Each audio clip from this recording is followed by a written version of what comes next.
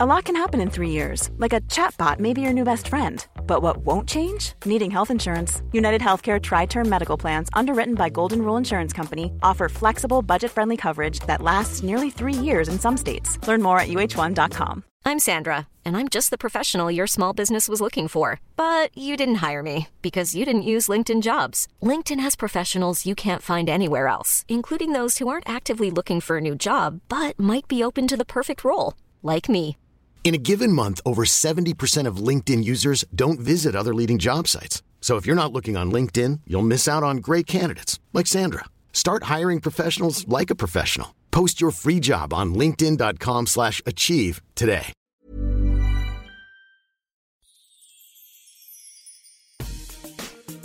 Denne episode er sponsoreret af Copenhagen Venture Exchange. Hvis du gerne vil have muligheden for at kunne præsentere dit startup for et hav af profilerede investorer, eller omvendt gerne vil have muligheden for at blive investor eller bestyrelsesmedlem i en vækstvirksomhed, så gå ind på cvx.eu og læs mere om deres online platform.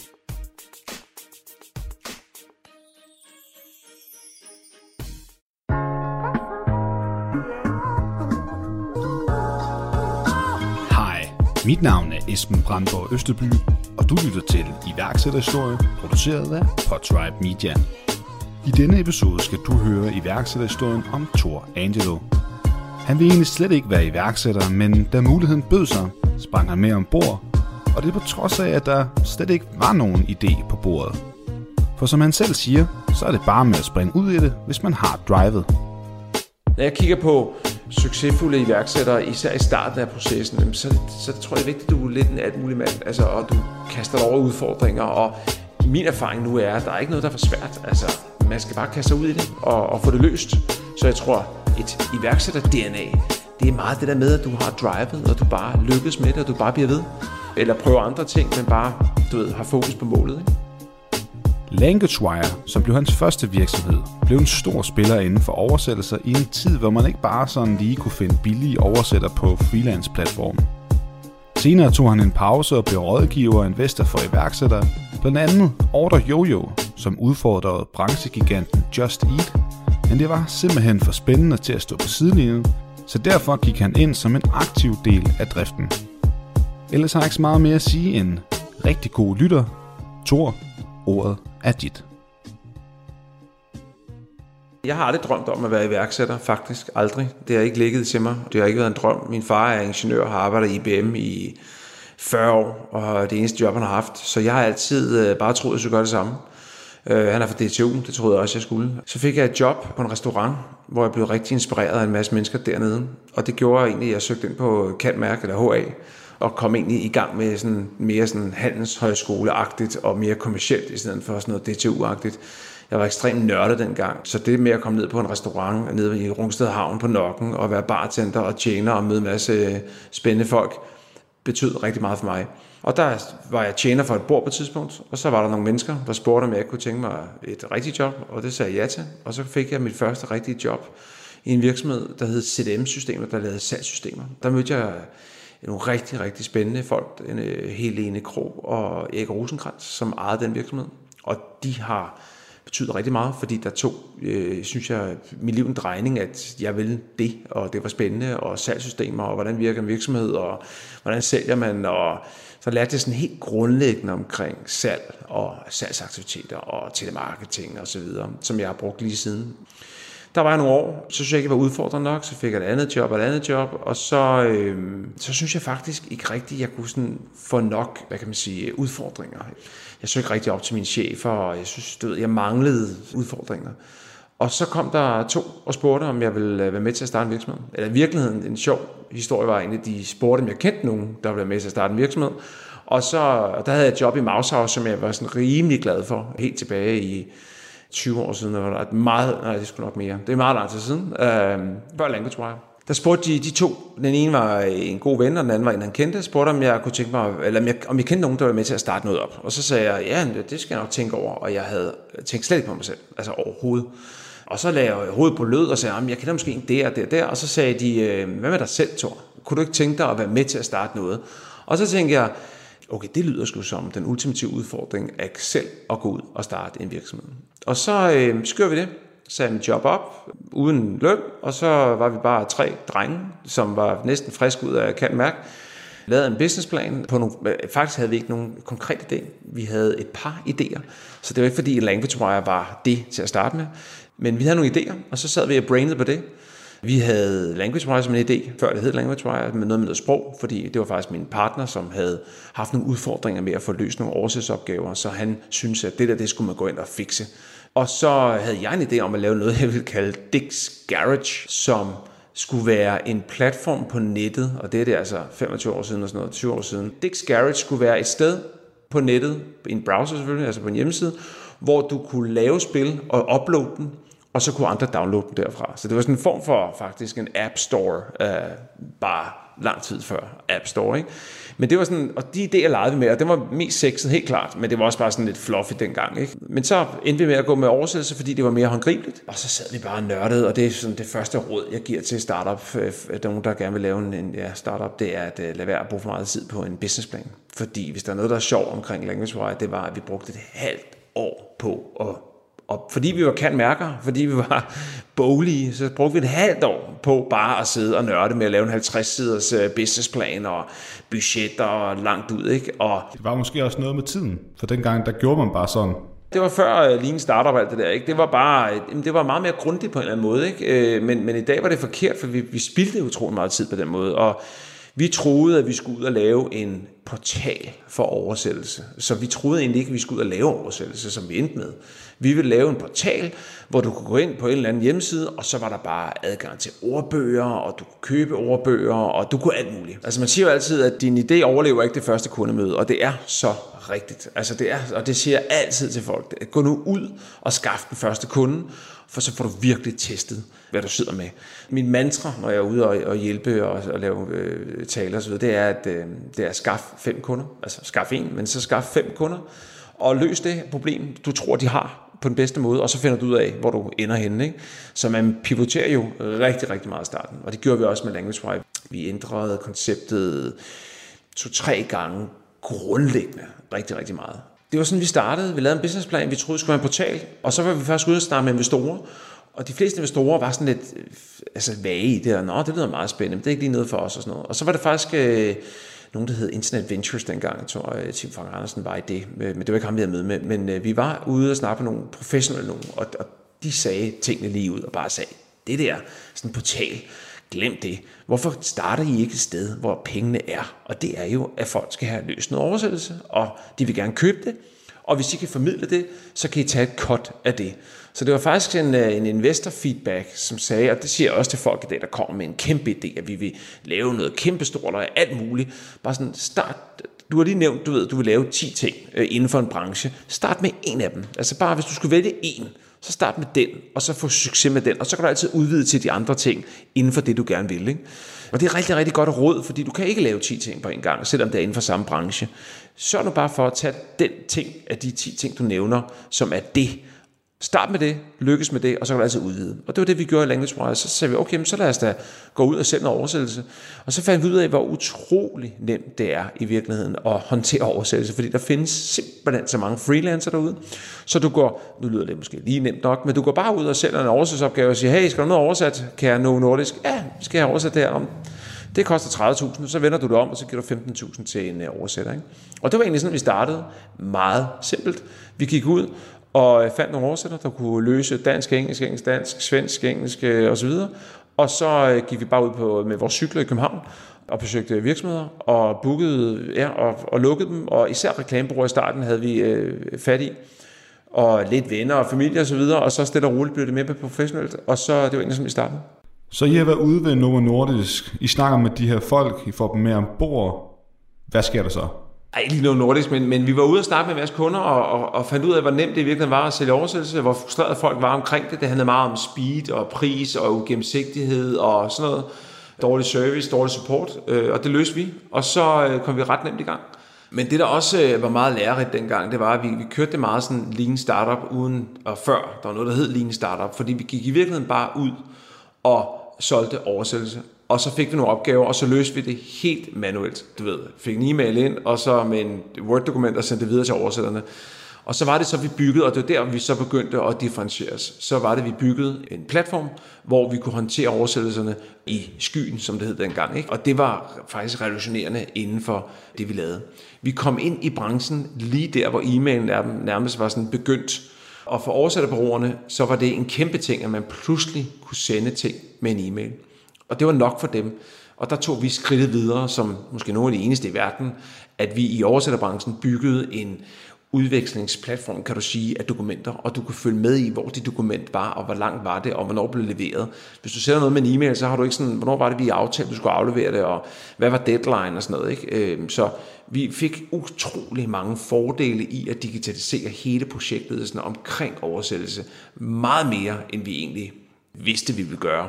Og det der gjorde hele forskellen. Vi var 5 til 7 gange mere effektive end vores konkurrenter, uden vi egentlig vidste. Men så begyndte vi faktisk at købe konkurrenter på et tidspunkt, eller lang tid efter, og så kunne vi bare se deres tal, altså hvor meget kunne deres medarbejdere håndtere, og hvor meget kunne vores håndtere, og det var en faktor 5, fordi vi var effektive. Men det vidste vi ikke, da vi gjorde det. Det virkede bare naturligt at bygge digitale systemer op omkring projektledelse, fordi det er så tungt inden for oversætterbranchen. Så vi var 3 gutter, der startede det, og jeg kan tydeligt huske, at vi havde ikke engang fordelt roller i starten. Altså, vi var bare 3 gutter, du ved, og vi havde ikke sådan sagt, om du er god til salg, og jeg er god til det. Så jeg husker tydeligt, da vi lige var startet, og det var helt tilbage dengang, hvor der var noget, der hed Windows NT, og det var lige kommet. Det var deres serverversion. Så da vi startede, der hed det Windows 3.1, og det var en version af Windows, der ikke kunne snakke med andre computere. Det var en ren skrivemaskine. Det hed Windows 3.1, og så kom, tror jeg, som jeg husker det, så kom Windows 3.11, og den kunne pludselig connecte med en server, så du kunne dele filer og sådan noget, og bruge e-mail, exchange og sådan noget. Og så var det nemlig, vi skulle installere, og der kan jeg bare huske, at min partner, han kom med sin hjemmecomputer, en Compaq computer, og sagde, denne her, kan vi ikke bruge den som en server? Jo.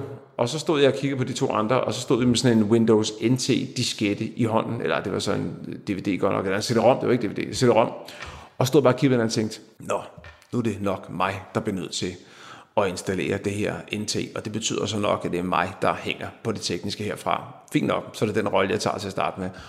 Og så, du ved, hvor var det besværligt dengang, ikke? Men omvendt, så kan man sige, vi gjorde det bare. Og så fandt vi ud af det agtigt. Men det er klart, at nu ved man jo godt, hvad for et hvad kan man sige, organisation du skal have. Ikke? At du skal have en, der tager sig salg. Jeg vil faktisk sige, du bør vide det, hvad du er god til, ellers skal du hurtigt finde ud af det. Men det er sindssygt vigtigt i startup, at du har roller. Og det er klart, det er derfor, du har en CSO og en CFO osv. Fordi du kan ikke have flere kasketter på. Måske i starten, men du skal meget hurtigt finde ud af, hvad du vil. For ellers så kommer salget til at halte, fordi du hellere vil lave noget andet. Ikke? I virkeligheden, i den early stage, der er det også vigtigt, at du er lidt en blæksprutte og kan flere ting. Altså, fordi der er behov for flere ting. Så er der 6 måneder, hvor salget er mega vigtigt. Altså, det var det også i LanguageWire. Vi var jo 3, der startede der, og vi endte med at være. Min partner Henrik var super god til salg, så han tog det i starten.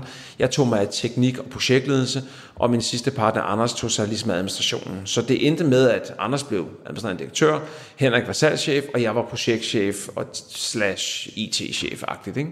Og sådan kørte vi i mange år. Men i starten, pludselig, så manglede vi salg og havde styr på leveringen, og så gik vi alle 3 ud og solgte. Altså alle var ude at sælge. Indtil at vi havde nok ordre, kan du sige. Ikke? Og så begyndte vi så at fokusere på projekt, så gik jeg tilbage og fokuserede på projektledelsen, fordi så var der simpelthen så mange ordre, der skulle leveres. Ikke? Men så derfor så, når jeg kigger på succesfulde iværksættere, især i starten af processen, så tror jeg, det er vigtigt, at du er lidt en altmulig mand, altså, og du kaster dig over udfordringer, og min erfaring nu er, at der er ikke noget, der er for svært. Altså, man skal bare kaste sig ud i det og få det løst. Så jeg tror, et iværksætter-DNA, det er meget det der med, at du har drivet, og du bare lykkes med det, og du bare bliver ved. Eller prøver andre ting, men bare, du ved, har fokus på målet. Ikke? Og det er faktisk en af de største udfordringer, jeg synes, man oplever. I for eksempel min næste startup, hvor jeg havde AudioYo, som vi vækstede måske 5 gange så hurtigt som LanguageWire.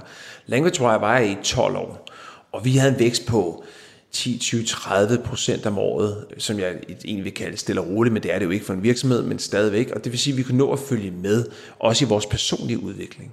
Men når du kommer til en startup, hvor det virkelig, hvor altså Audio jo tredoblede de første par år, ikke, og dobler i øjeblikket, ikke, og når rigtig, rigtig mange millioner i omsætning, så vækstede vi jo fra 0 mennesker til nu er der 100, ikke, på et par år. Og det gør bare, at du kan ikke følge med i din egen udvikling, hvis du ikke kan det. Så en af de største ting i en hurtig vækstende virksomhed, det er faktisk at hele tiden ændre organisationen ud fra, hvad der er behov for. Da vi startede Audio, der var det jo min co-founder Thomas, som jo egentlig også kom med ideen. Han lavede alt. Jeg var bare business angel og brugte 2% af min tid på ideen, og satte ham i gang med at få lavet appen og komme i gang. Og så brugte han al sin tid og var alt. Han solgte, han var projektudvikler, han var IT-mand, han var alt. Og så fik vi de første 20 kunder, og så for 4 år siden præcis, altså sommeren 2015, der sagde jeg til mig selv, nu er det simpelthen spændende, og nu hopper jeg ind, og så bliver jeg CEO, og så kører vi på. Og så efterhånden som det vokser, så skal du bare hele tiden, du ved, så i dag er der jo en CFO, og en CPO, og en CMO, og en CTO, ikke? Det var der jo ikke. Dengang, der var lavet Thomas det hele. Men så har du brug for specialister, der kommer ind og tager sig af noget, ikke? Altså, når du håndterer flere tusind ordre om dagen, eller nærmest i timen, så bliver du bare nødt til at have et system, der ikke går ned, ikke? Og derfor skal du have en CTO, der har styr på oppetid, og så videre, ikke? Og det, der var så sjovt med Thomas' udvikling, det er i virkeligheden, at vi bliver ved med at spørge hinanden, nu skal vi snart dele dig i 2. Har du lyst til at sælge, eller har du lyst til at produktudvikle? Jamen, jeg vil gerne produktudvikle. Fint nok, så ansætter jeg en sælger, så ansætter vi en sælger. Og så kom der et tidspunkt, at nu skal vi dele teknikken op i tech og i produktudvikling. Hvilken vej vil du gå? Om han vil gerne produktudvikle, fint, så ansætter vi en CTO. Altså, han har jo sin, altså, hvad er man bedst til, ikke? Når det ender med, at du har den luksus kun at lave én ting i virksomheden, ikke? Men altså til at starte med, så laver du alt. Og det tror jeg, alle startup gør. Så I har været ude ved Novo Nordisk. I snakker med de her folk, I får dem med ombord. Hvad sker der så?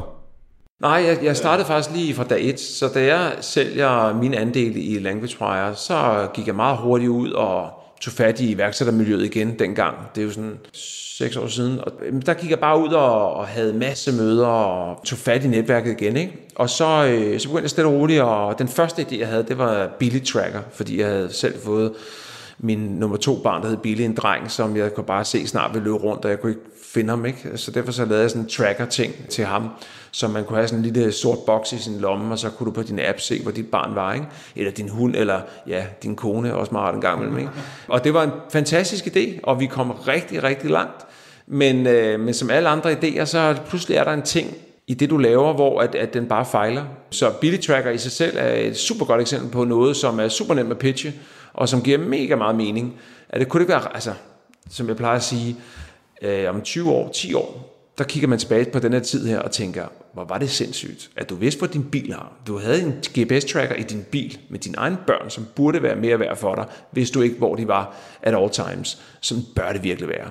Det man så også siger omkring startup, det er jo, at den allervigtigste faktor i at få succesfuld startup, det er ikke access til funding eller teamet osv. De er også vigtige. Men nummer 1 er timing.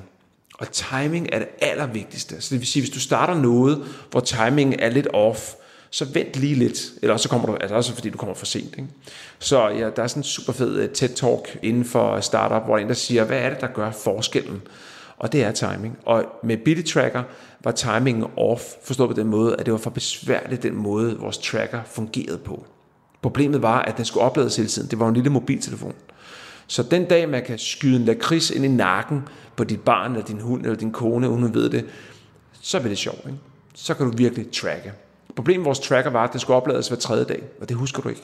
Og så glemmer du det, og så den dag, du virkelig har brug for at vide, hvor din skov, hvor din søn er blevet væk i skoven, så var det ikke lige den dag, han husker at lade den op. Hvis man sådan skal sidde og tænke lidt i timing, så er det vel noget med at tænke i tendenser, trends og samfundsudvikling og hvad der overhovedet er teknologisk muligt. Ja, det er det. Ellers så er det noget med, at idéerne kommer ofte før, at måske at hardwaren er klar eller whatever, men det er egentlig bare at komme i gang, og så for eksempel Billy Tracker, den ligger i skuffen, og så den dag, hvor at lakridsen bliver lille nok, så kan man gå i gang igen, ikke? Ja, undskyld, det er sådan en simpel ting at løse, ikke? Men det er mere det her med timing i, hvornår hardwaren er god nok til det, du gerne vil, eller også hele folks behavior, altså den måde, folk er på, ændrer sig jo også.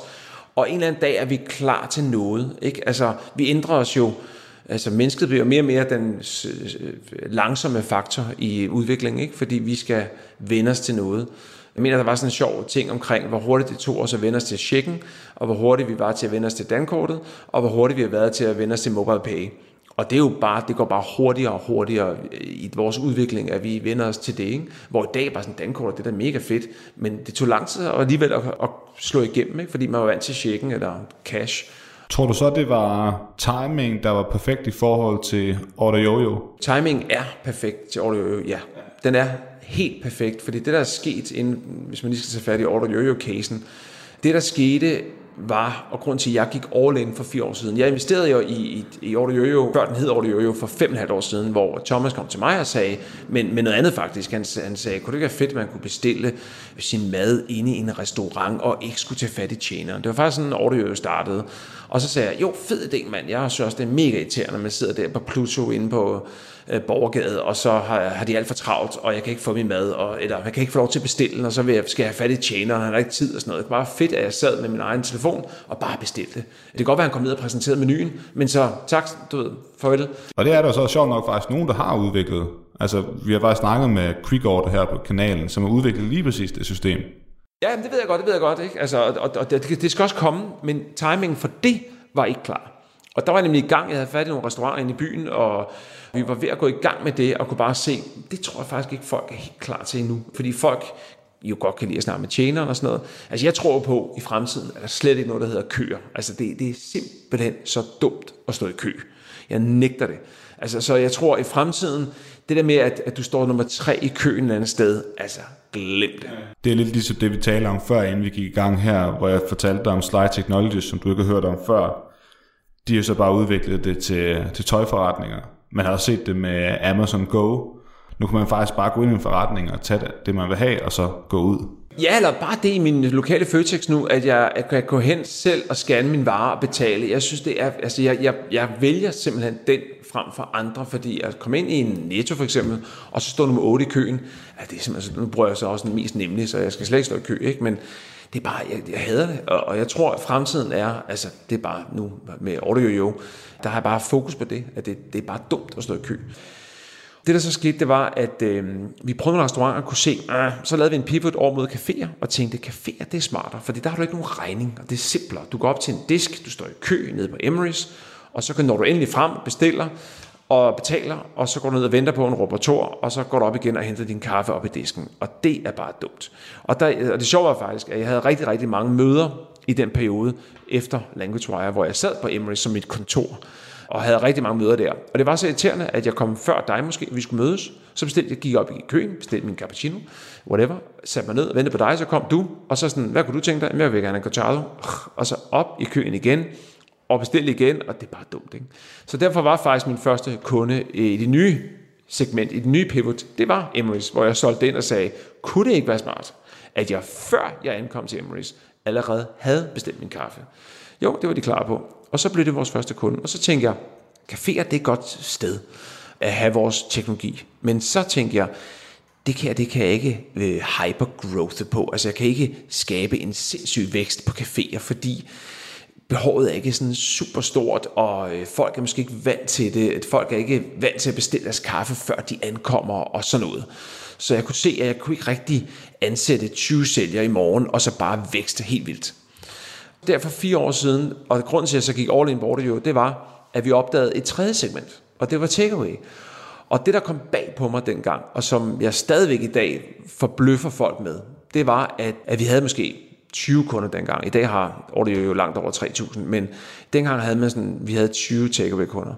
Og så var jeg ude og snakke med dem, og så havde de jo Just Eat. Og så spurgte jeg, hvordan virker det? Jamen, vi får en masse ordre fra Just Eat, og så betaler vi 20% tilbage. Og så sagde jeg, 20% på hver enkelt ordre? Ja, og hvordan er de ordre? Er det dine normale kunder eller hvad? Jamen, det er det egentlig nok. Og så analyserede vi på det og kiggede på de ordre, de fik fra OrderYoyo, fra Just Eat, og fandt ud af, at 80%, i hvert fald 80% af de ordre, de fik hver måned, var fra tilbagevendende kunder. Så stamkunder? Det er stamkunder. Og det sjove var så, at da jeg fandt ud af det, så tænkte jeg, hvordan er min egen adfærd med min takeaway? Jamen det er jo, at jeg bor, hvor jeg bor, og jeg bruger min lokale pizzamand. Jeg kunne aldrig finde på at køre til Vejle for at hente en pizza i aften. Altså det ville bare være for langt væk, ikke? Du kan heller ikke købe en billigere pizza i Polen og få den leveret, for så er den rimelig slatten, når den kommer, ikke? Så du er bare lokal med din varme takeaway-mad. Og så spurgte jeg min lokale pizzamand, hey, altså nu har han så godt nok ikke Just Eat, men han har selvfølgelig vores system nu, men dengang havde han ikke, han havde kun telefon. Og så sagde jeg til ham, de mennesker, der kommer her, kender du dem? Og så sagde han, ja, alle sammen. Jeg kender dig, Thor, og jeg kender alle andre. Nå, men det er sjovt, så at det er jo tilbagevendende kunder. Og da jeg opdagede de der tal, hvor jeg bare tænkte, okay, så din ordre for Just Eat er tilbagevendende kunder. Det er stamkunder alle sammen. Og grund til, at de bestiller, det er, fordi de bare godt kan lide bestille online. Jamen, hvorfor er det så ikke, at vi hjælper de stakkels takeaway-folk med at få deres egen platform? Nå nej, men folk ringer jo heller ikke længere ind og bestiller pizza. Det foregår vel alt sammen online? Nej, det går i hvert fald den anden vej. Nu er der over halvdelen af alle ordre nu digitale, ikke? Og det bliver kun værre og værre, skulle jeg sige, der mere og mere den retning, ikke? Og hvem gider ringe? Det er der stadig nogen, der gør, men det går mere og mere væk. Altså mine børn bruger deres telefon til mere end det er jo, altså de ringer jo aldrig. Det er jo Snapchat og alt muligt andet, ikke? Så jeg tror også, at vi vil se en verden, hvor vi går væk fra at ringe, og i virkeligheden bare tekste og chatte og sende billeder, i stedet for at snakke sammen. Og det er bare den vej, det går. Så derfor gik jeg for 4 år siden, da jeg lavede den analyse af vores første 20 takeaway-kunder, så tænkte jeg, okay, det er det, vi skal. Da jeg så samtidig, og nu kommer vi tilbage til timing, finder ud af, at der er en ekstrem utilfredshed og vrede omkring det, som Just Eat gør. De sætter priserne op hver år. De startede med 4% eller 4,25%, og nu er det 14 x-moms, og det bliver, altså det er derfor, det er 20, hvis du tager alt med, ikke? Og den stiger bare. Volt tager jo hurtigt 30% af ordren, ikke? Til trods for, at det er stamkunder, ikke? Så det er fuldstændig sindssygt, det der marked. Det tænker man ikke over som for forbrugerne. Og pizzamanden har lidt svært ved sådan at, altså udover at han synes, det er fedt at få en masse ordre, men han kan ikke gennemskue det der med, at han faktisk ikke tjener nogen penge på de ordre der. Det kan godt være, der er en masse penge inde i biksen, men du betaler helt tilbage. Så derfor, timingmæssigt, var det helt perfekt at starte der for 4 år siden, fordi især i Danmark, men også i England, er der den her utilfredshed med, hvor mange penge de tager. Og de kan ikke se nogen vej ud af det. Så finder der andre platforme, der er Volt og Deliveroo og Uber Eats og så videre, men de er alle sammen de samme.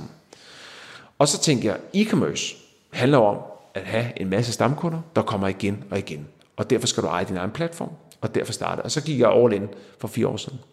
Fedt. På vej herover, så sad jeg faktisk og så en video, hvor du havde været i tv, og tror overskriften var noget med, at iværksætter går i krig med Just Eat. Og så der havde deres direktør så været ude at sige, at det er jo bare en hjemmeside, hvor han sådan proklamerede for, at de jo også lavede kundeservice og så videre, men det gør I jo også. Ja. Nej, men altså, der er et rigtig, rigtig stærkt, setup, altså bag det, som Audio jo gør, og det er i virkeligheden at tage magten og business, tage den tilbage til takeaway-manden. Altså, det svarer jo lidt til, og det er egentlig, vi skal gøre mere ud af at forklare historien, det er, det som Just Eat gør, svarer til, at du går på gaden og ser et pizza, du gerne vil købe en pizza fra, så går du hen i hans dør og er på vej ind til pizzamanden for at bestille en pizza, så står der en Just Eat-mand i døren og siger, nå, vil du gerne bestille her? Jamen så går lige derover til Just Eat-manden og bestiller sammen. Så tager vi lige 20% hver gang. Fordi de fleste af de ordre, der går igennem Just Eat, starter ikke med, at en eller anden siger, jeg vil gerne have en pizza i Vejle, kan vide, hvad jeg gerne vil have. Det tror man. Men som sagt, de fleste ordre starter egentlig med, at en eller anden siger, jeg vil gerne have en pizza fra min lokale pizzamand, der hedder Smeralda, eller den hedder et eller andet, Vivinus, et eller andet pizza. Og det vil sige, at du starter egentlig med at vide, hvor du gerne vil have din pizza fra. Og så bliver du ledt over til Just Eat via Google eller sådan noget. Så svarer det til, at du egentlig ringer et andet sted hen og bliver viderestillet, og så tager det 20%. Eller du på gaden bliver ledt hen et andet sted, selvom du egentlig gerne vil bestille for det fra. Og det er bare det, vi hjælper. Vi hjælper bare takeaway-manden med, at når nogen gerne vil bestille digitalt, altså online, så rykker du direkte til pizzamanden og ikke et andet sted. Og timing er god, fordi havde vi startet for 10 år siden, så var der ikke den der vrede, fordi de kun tog de der 5-7%. Men i dag er der et ekstremt, altså sådan, det er bare ikke fair at tage 20% for stamkunder. Men det går jo også faktisk meget godt for Order Yoyo, da du kommer ind. Jeg kan forstå, at I 2 omgange faktisk får seed capital med. Men jeg ved også, at du har undervejs jo også givet nogle oplæg til fuck up nice osv., så jeg tænker, at du må have nogle gode historier fra den tid, som du måske kan dele med os. Ja, altså, når jeg laver fuck up nice, eller når jeg gjorde det, så var det mere, at jeg har lavet masser af meget, meget små business angel investeringer i alle mulige startups, hvor jeg tænkte, det der, den er god, ikke? Og så var den slet ikke. Blandt andet den Ability Tracker, jeg havde noget, der hed Jobwalk, som virkelig var godt, og vi havde masser af kunder, men af nogle grunde, som vi så fandt ud af, gjorde, at det så ikke fløj. Du kan også høre, nu har du interviewet My Money og Louise, der har vi også været igennem mange ting, hvor man 2 skridt frem, 1 tilbage og så videre, ikke? I Audio jo, jamen altså, det er klart, når man ser tilbage i bagspejlet, så er der ting, man kunne måske gjort mere effektivt og bedre og hurtigere. Jeg havde jo penge fra LanguageWire, og derfor kunne jeg selv sådan starte den i gang, og det gjorde det lidt nemmere. Hvor stor blev LanguageWire egentlig? Jamen, LanguageWire, da jeg forlod den, omsat for 150 millioner i omsætning om året. Var 100 medarbejdere, 80 medarbejdere. Så I blev ret store faktisk? Ja, ret store, men igen, altså på 12 år, ikke? I starterverdenen er det jo langsomt, men vi tog heller ikke investering i LanguageWire, vi voksede normalt, ikke? Ja, det er fint, rigtig fint. Og i Audio, der var vi 100 mand på 3 år, ikke? I stedet for 12 år. Altså, så den vækster hurtigt, fordi den er mere digital, og fordi det er man bliver venture-backed, altså man får penge udefra og kan vækste hurtigere, ikke? Og det er også det, jeg synes, der er sjovt nu, når man egentlig ved, hvad man gør, og man ved, hvordan man skal ansætte, og man ved, hvordan man kører en virksomhed, at man så kan få mere fart på, og ikke skal vente på, at en sælger, man ansætter, tjener sine penge hjem efter et år, og så kan man ansætte en sælger mere, ikke?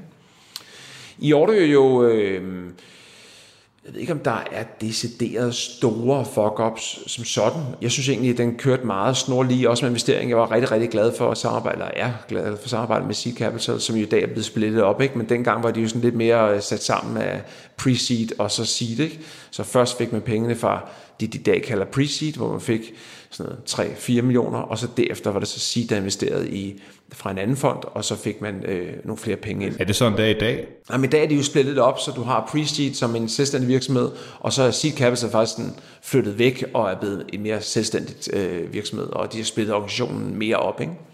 Så det har ændret sig lidt det der. Men dengang, jeg synes det fungerede rigtig, rigtig godt. Jeg har et godt forhold til Seed. Ja, men hvordan får du det forhold? Altså, hvordan kommer du i hovedet kontakt med dem? Jamen det gør jeg faktisk ved, at jeg tog nogle møder med dem omkring en masse andre projekter. De tog også fat i mig, fordi og det er også sådan, Vækstfonden også begynder at fungere, at når de gerne vil investere, vil de gerne have en business angel med. Så hvis du har et eller andet fedt startup med nogle unge mennesker, der har en god idé, så vil de der innovationsmiljøer gerne have business angels med ombord, som også er med til at investere og kan hjælpe til. Så jeg kom med gode idéer til Seed, og vi kiggede på dem sammen. Men de tog faktisk også fat i mig nogle gange og sagde, her er en nørd, der har en super god idé. Kunne det ikke tage fat i ham omkring det? Har faktisk en rigtig, rigtig sjov historie om en virksomhed, der hed SpeechMiners, som var en fyr fra Aalborg, som var nørdet, men super sød og fed. Og de så tog Seed fat i mig og sagde, vi har mødt en fyr op fra Aalborg, som har fat i noget speech recognition. Det vil sige, at han kunne tage tale, som det vi laver lige her nu, og så kunne han lave det om til tekst. Og det vil sige, at han kunne simpelthen tage dansk tale, nu ser du det mere og mere, på BBC har de jo automatisk tekstning af deres programmer, simpelthen ved, at det er sådan noget speech recognition. Det her, det er 6 år siden, og det var nyt, at man kunne gøre det på dansk og svensk og norsk. Det var kun de store sprog, der var der. Og han havde fundet en smart, nem måde at få nye sprog på. Så det der var det innovative, det var, at han kunne lave nye sprog ret billigt og nemt. Der er en stor virksomhed, jeg glemmer, hvad de hedder, men der er en kæmpe virksomhed, som laver det her med at lave speech recognition. Nå, men et godt eksempel på, hvad jeg kan kontra ham, det var, at han havde den her teknologi, der kunne sige, jeg kan lave tale om til tekst. Og så var han sådan det er typisk sådan en fra DTU, eller sådan for teknisk, ikke? Altså, det kan jeg. Hvad kan vi så bruge det til? Og så tog jeg møde med ham, fordi sige, kan du ikke tage møde med ham og se, om hvis du tror på det, så vil vi gerne investere sammen med dig. Så tog jeg møde med ham, så sad vi der på mit kontor i Hellerup, og så sagde jeg, hvad kunne man forestille sig at bruge det til? Og så sad vi og brainede på, at man kunne bruge det til dem, der laver nyhedsovervågning. De kunne jo smartere, altså der sidder jo seriøst folk, og bare lytter til tv-reklamer, og lytter til radioreklamer, for at finde ud af, om de nævner Carlsberg. Og det kunne man bare automatisere og søge på teksten i stedet for. Du kunne bruge det i telemarketing for at sikre, at folk laver det rigtigt og nævner det rigtigt og sådan noget. Og så fandt vi sådan 5-6 brancher, hvor vi kunne se, at man kunne effektivisere tingene. Og så ringede jeg bare til folk, jeg kendte, og sagde, hey, vi skal have møde med jer. Vi tror, vi har noget teknologi, der kunne hjælpe jer. Og det var nyhedsovervågning, det var telemarketing, det var telefonselskaber. Altså, jeg gider ikke have talebeskeder på min telefon. Det kunne være fedt, hvis jeg på alle de talebeskeder, jeg får, bare får en sms i stedet for. Giver du ikke talebeskeder? Nej, jeg gider ikke talebeskeder. Jeg hader det. Nå. Jeg hader, når folk ringer og lægger en besked, som jeg så sidder der i telefon eller på motorvejen og skal sidde. I stedet for at jeg bare have det som en tekst, der måske bliver læst op, i stedet for at... Men med den her teknologi, og vi havde også møde med Telenor og så videre, fordi ideen var, at hvis du satte op og siger, hvis jeg fik beskeder, der var indtalt, så vil jeg gerne have dem på som en sms. Ikke? Og det kunne den her teknologi. Så du skal ikke ændre din adfærd. Du kan sagtens lægge telefonbeskeder hos mig, hvor du indtaler. Men når jeg får dem, ryger det bare ind som en sms. Så lige hurtigt fik jeg sat de her møder op, og så i løbet af et par uger, så havde vi mødt alle i de her industrier, og fundet ud af, og så fandt vi så af, hvad for en vi ville så være angribe. Ikke? Nå, helt tilbage til, det var et godt eksempel på det samarbejde, jeg havde med Seed, at jeg som business angel brugte vi en anden. Jeg var den, der kunne gå ind og få ting til at ske, og de havde selvfølgelig flere penge, jeg havde, og derfor var det et godt samarbejde. Og da jeg så kom med min egen idé, AudioYoYo, så havde jeg ligesom banet vejen for, at vi ligesom havde et godt samarbejde. Ikke? Og vi havde en super relation, og har stadigvæk. Og det fede ved at sige dengang var, at de havde jo flere fonde, og det vil sige, at hvis du først kom ind og fik, de havde først det, der hed Discovery Loan, ikke? Og så havde de så et Seed, og så kom der sådan en rigtig investering, ikke? Og så kom Preben Damgaard ombord, fordi han også skulle til at se med i familien, og det fungerede bare rigtig, rigtig godt, og på en, jeg vil ikke kalde det en nem måde, men bare på en god måde, fik jeg en god investering ind. Ja, for hvor stor bliver AudioYoYo så i løbet af den tid, du er der? Jamen, jeg stoppede jo med at være med i Operation, som det hedder, for 3-4 uger siden, så det er sådan ret nyt stadigvæk, og nu er jeg så i bestyrelsen og skal hjælpe mere strategisk, og jeg har jo ansat det team, som nu er der til at tage over. Et helt hold af nogle meget, meget kompetente mennesker. AudioYoYo er blevet rigtig, rigtig stor. Vi fik en CA-investering på 40 millioner for et år siden, og det skal vi bruge til at gå break-even. Og så skal vi bruge det til at gøre os klar til den næste investering, hvor vi skal have endnu mere fart på væksten. Ikke? Vi er lidt MC med at fortælle for mange tal. Vi siger, at vi har et godt stykke over 3.000 restauranter. Vi har langt den største del af vores business er allerede i UK og ikke i Danmark. Vi er i Danmark, Irland, UK og Tyskland. Og det er sådan nogenlunde det, vi sådan siger til offentligheden, fordi at vi godt kan lige at gå lidt under radaren, fordi at vi er op mod Just Eat og Volt. Du tror simpelthen, de kunne finde på at lytte med her? Nej, jamen vi skal bare ikke have for mange tal ud. Så ja, det en eller anden dag gør de vel. Ja. Fair nok. Det kunne jo også godt være. Jeg vil egentlig gerne ind og høre lidt nogle anekdoter.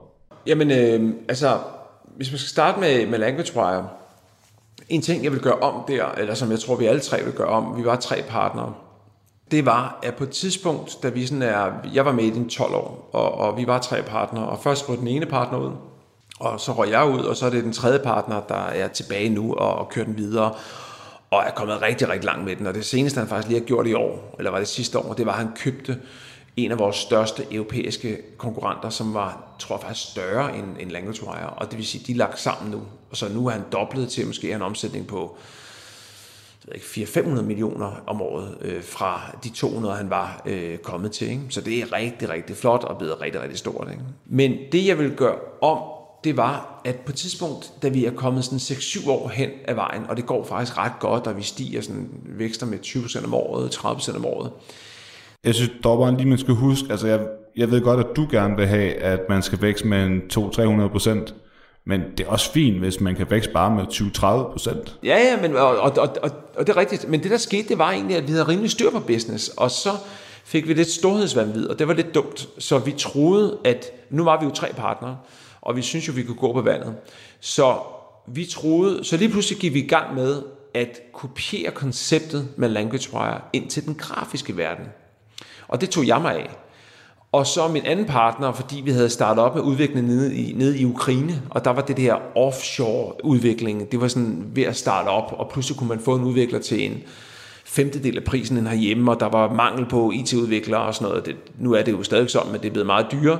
Det er stadig godt, synes jeg. Men der startede vi vores eventyr nede i Ukraine, i Kiev. Og der troede vi, at vi skulle ned og være sådan en offshore. Nu var vi jo selv dernede, og vi havde vores egen udviklere, så hvorfor skulle vi ikke hjælpe andre virksomheder dernede og tage nogle penge for det? Så der var på et tidspunkt, jeg kan ikke huske, om det var efter 8 år eller sådan noget, 7 år, at vi pludselig startede 2 andre virksomheder op med offshore-udvikling, eller vi begyndte på det, og så begyndte vi på Graphic Wire, tror jeg vi kaldte den, i stedet for Translation eller Language Wire, ikke? Og det var bare en fejl, fordi at det er ikke så nemt at starte noget op, og der er nogle helt andre synergier inden for det grafiske, end der var i oversættelse. Så det fungerede ikke. Vi fik udviklet nogle grafiske software-ting, som den dag i dag stadig er vigtige for LanguageWire, som er noget med at håndtere grafisk oversættelse, eller oversættelse i grafiske filer, kører nu online super smart i stedet for pdf'er, så kan man selv gå ind og rette det i skyen, som det hedder. Så der kom noget godt ud af det, men vi landede ned igen og sagde, okay, du ved. Og det jeg ærger mig over, det var, at hvis vi manglede udfordringer, som vi lidt gjorde efter sådan 6-8 år, så skulle vi egentlig bare have sat barren højere i LanguageWire. Vi skulle sagt til os selv, i stedet for at vækste de der 20% om året, så lad os da vækste 50%. Hvad skal der til? Og så bibeholde fokuset på LanguageWire, og så bare give den endnu mere kaffe på ideen, i stedet for at tro, at man kan gå på vandet og sige, nu kører LanguageWire, fedt nok, lad os lige starte 2 andre virksomheder ved siden af. Det er ikke smart. Jeg tror bare, det der med at starte op er svært, og der er rigtig mange, der ikke bliver til noget, og det er typisk, nogle gange kan det være timingproblemer, det er ikke noget med dig at gøre som sådan, men det er bare fordi, du har fat i noget, som bare ikke lader sig gøre. Altså sådan er det også nogle gange. Det behøver ikke kun at være din failure, men at du har valgt noget, der bare er umuligt. Men LanguageWire havde vi virkelig fat i noget. Altså, verden har brug for oversættelse, og det kan gøres smartere og hurtigere og bedre, og det er det, LanguageWire gjorde. Og det skulle vi bare have gjort mere af. Altså, og det gør LanguageWire også i dag, og fortsætter med at være den mest effektive osv. Men vi skulle bare have sat barren højere og sagt, lad os bruge vores ressourcer på at malke denne her ko endnu mere, end at starte alle mulige andre ting op. Så det synes jeg var når jeg ser tilbage, så skulle vi ikke have gjort det. Vi skulle have fokuseret, det var en defokusering. Vi skulle have fokuseret på LanguageWire og gjort endnu mere ud af det. Ikke? Du har godt nok snakket en lille smule om det, men vi plejer jo altid at afslutte hver episode med at spørge, hvad vil du nu gøre anderledes, hvis nu du skulle starte helt forfra, uden penge, med alle de læringer, du har gjort der i dag? LanguageWire, synes jeg, nu nævnte jeg lige den der, jeg vil ikke kalde det en fuck-up, men i hvert fald den defokusering skulle vi have gjort. Det vil jeg gøre om.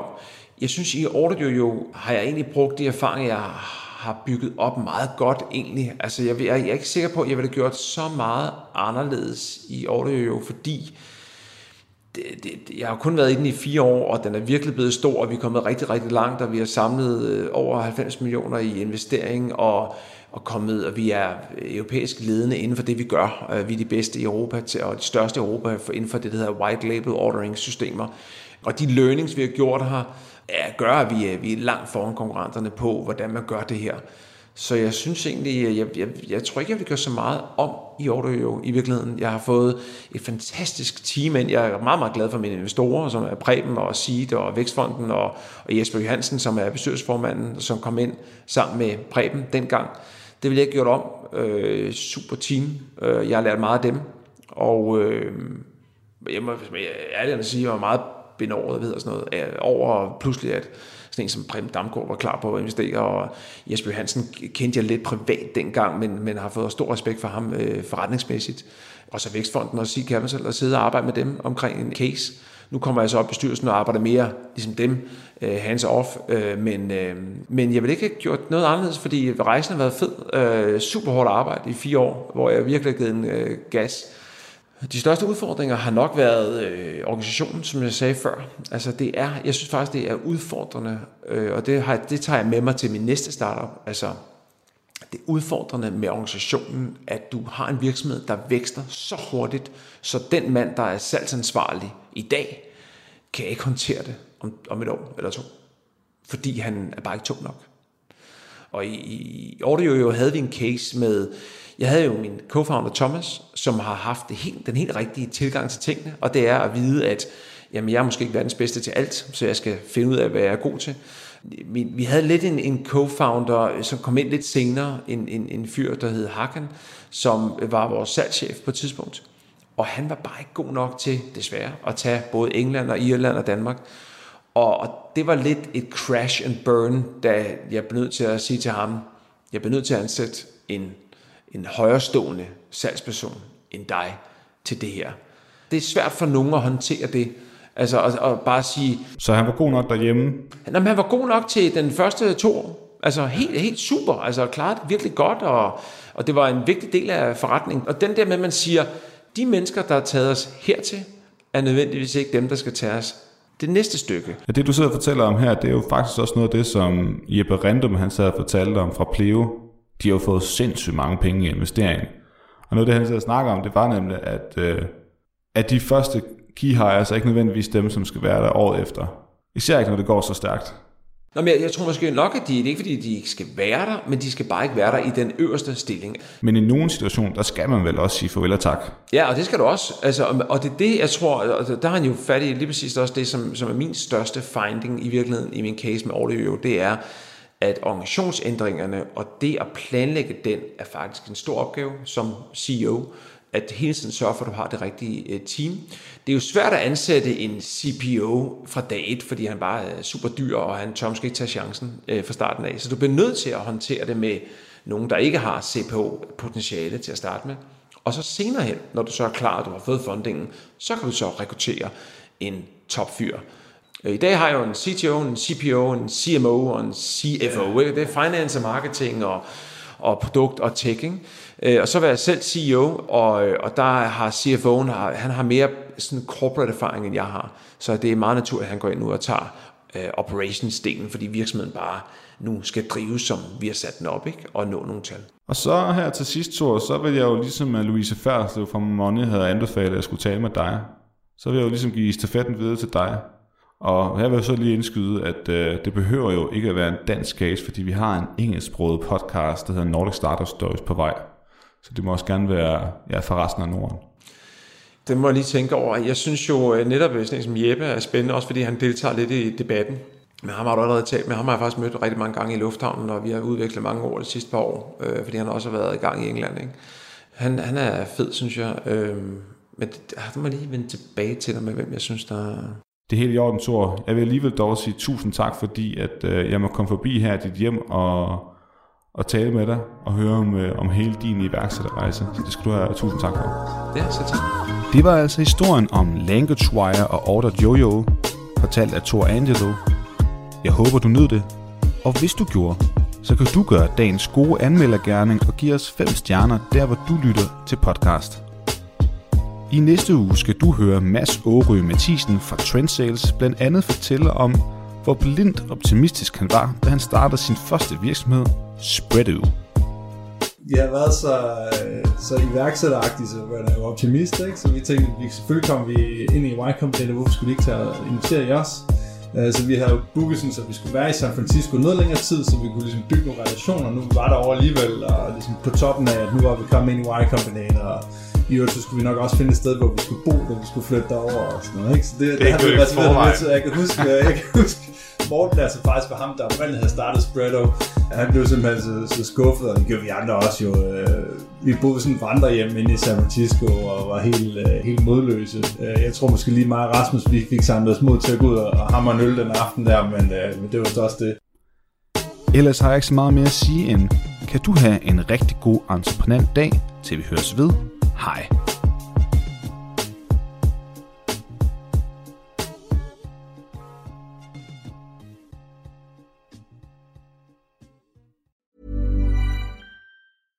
My business used to be weighed down by the complexities of in-person payments. Then, Tap to Pay on iPhone and Stripe came along and changed everything. With Tap to Pay on iPhone and Stripe, I streamlined my payment process effortlessly. Now I can accept in-person, contactless payments right from my iPhone. No extra hardware required. What's truly remarkable is how I can cater to all of my customers' payment preferences. Whether they're using cards, Apple Pay, or other digital wallets, Tap to Pay on iPhone and Stripe ensure a smooth checkout experience every time. And it's not just me. Stripe helps businesses of all sizes, from local markets to global retailers, scale quickly and stay agile. To learn how Tap to Pay on iPhone and Stripe can help grow your revenue and reach, visit stripe.com/tapiphone.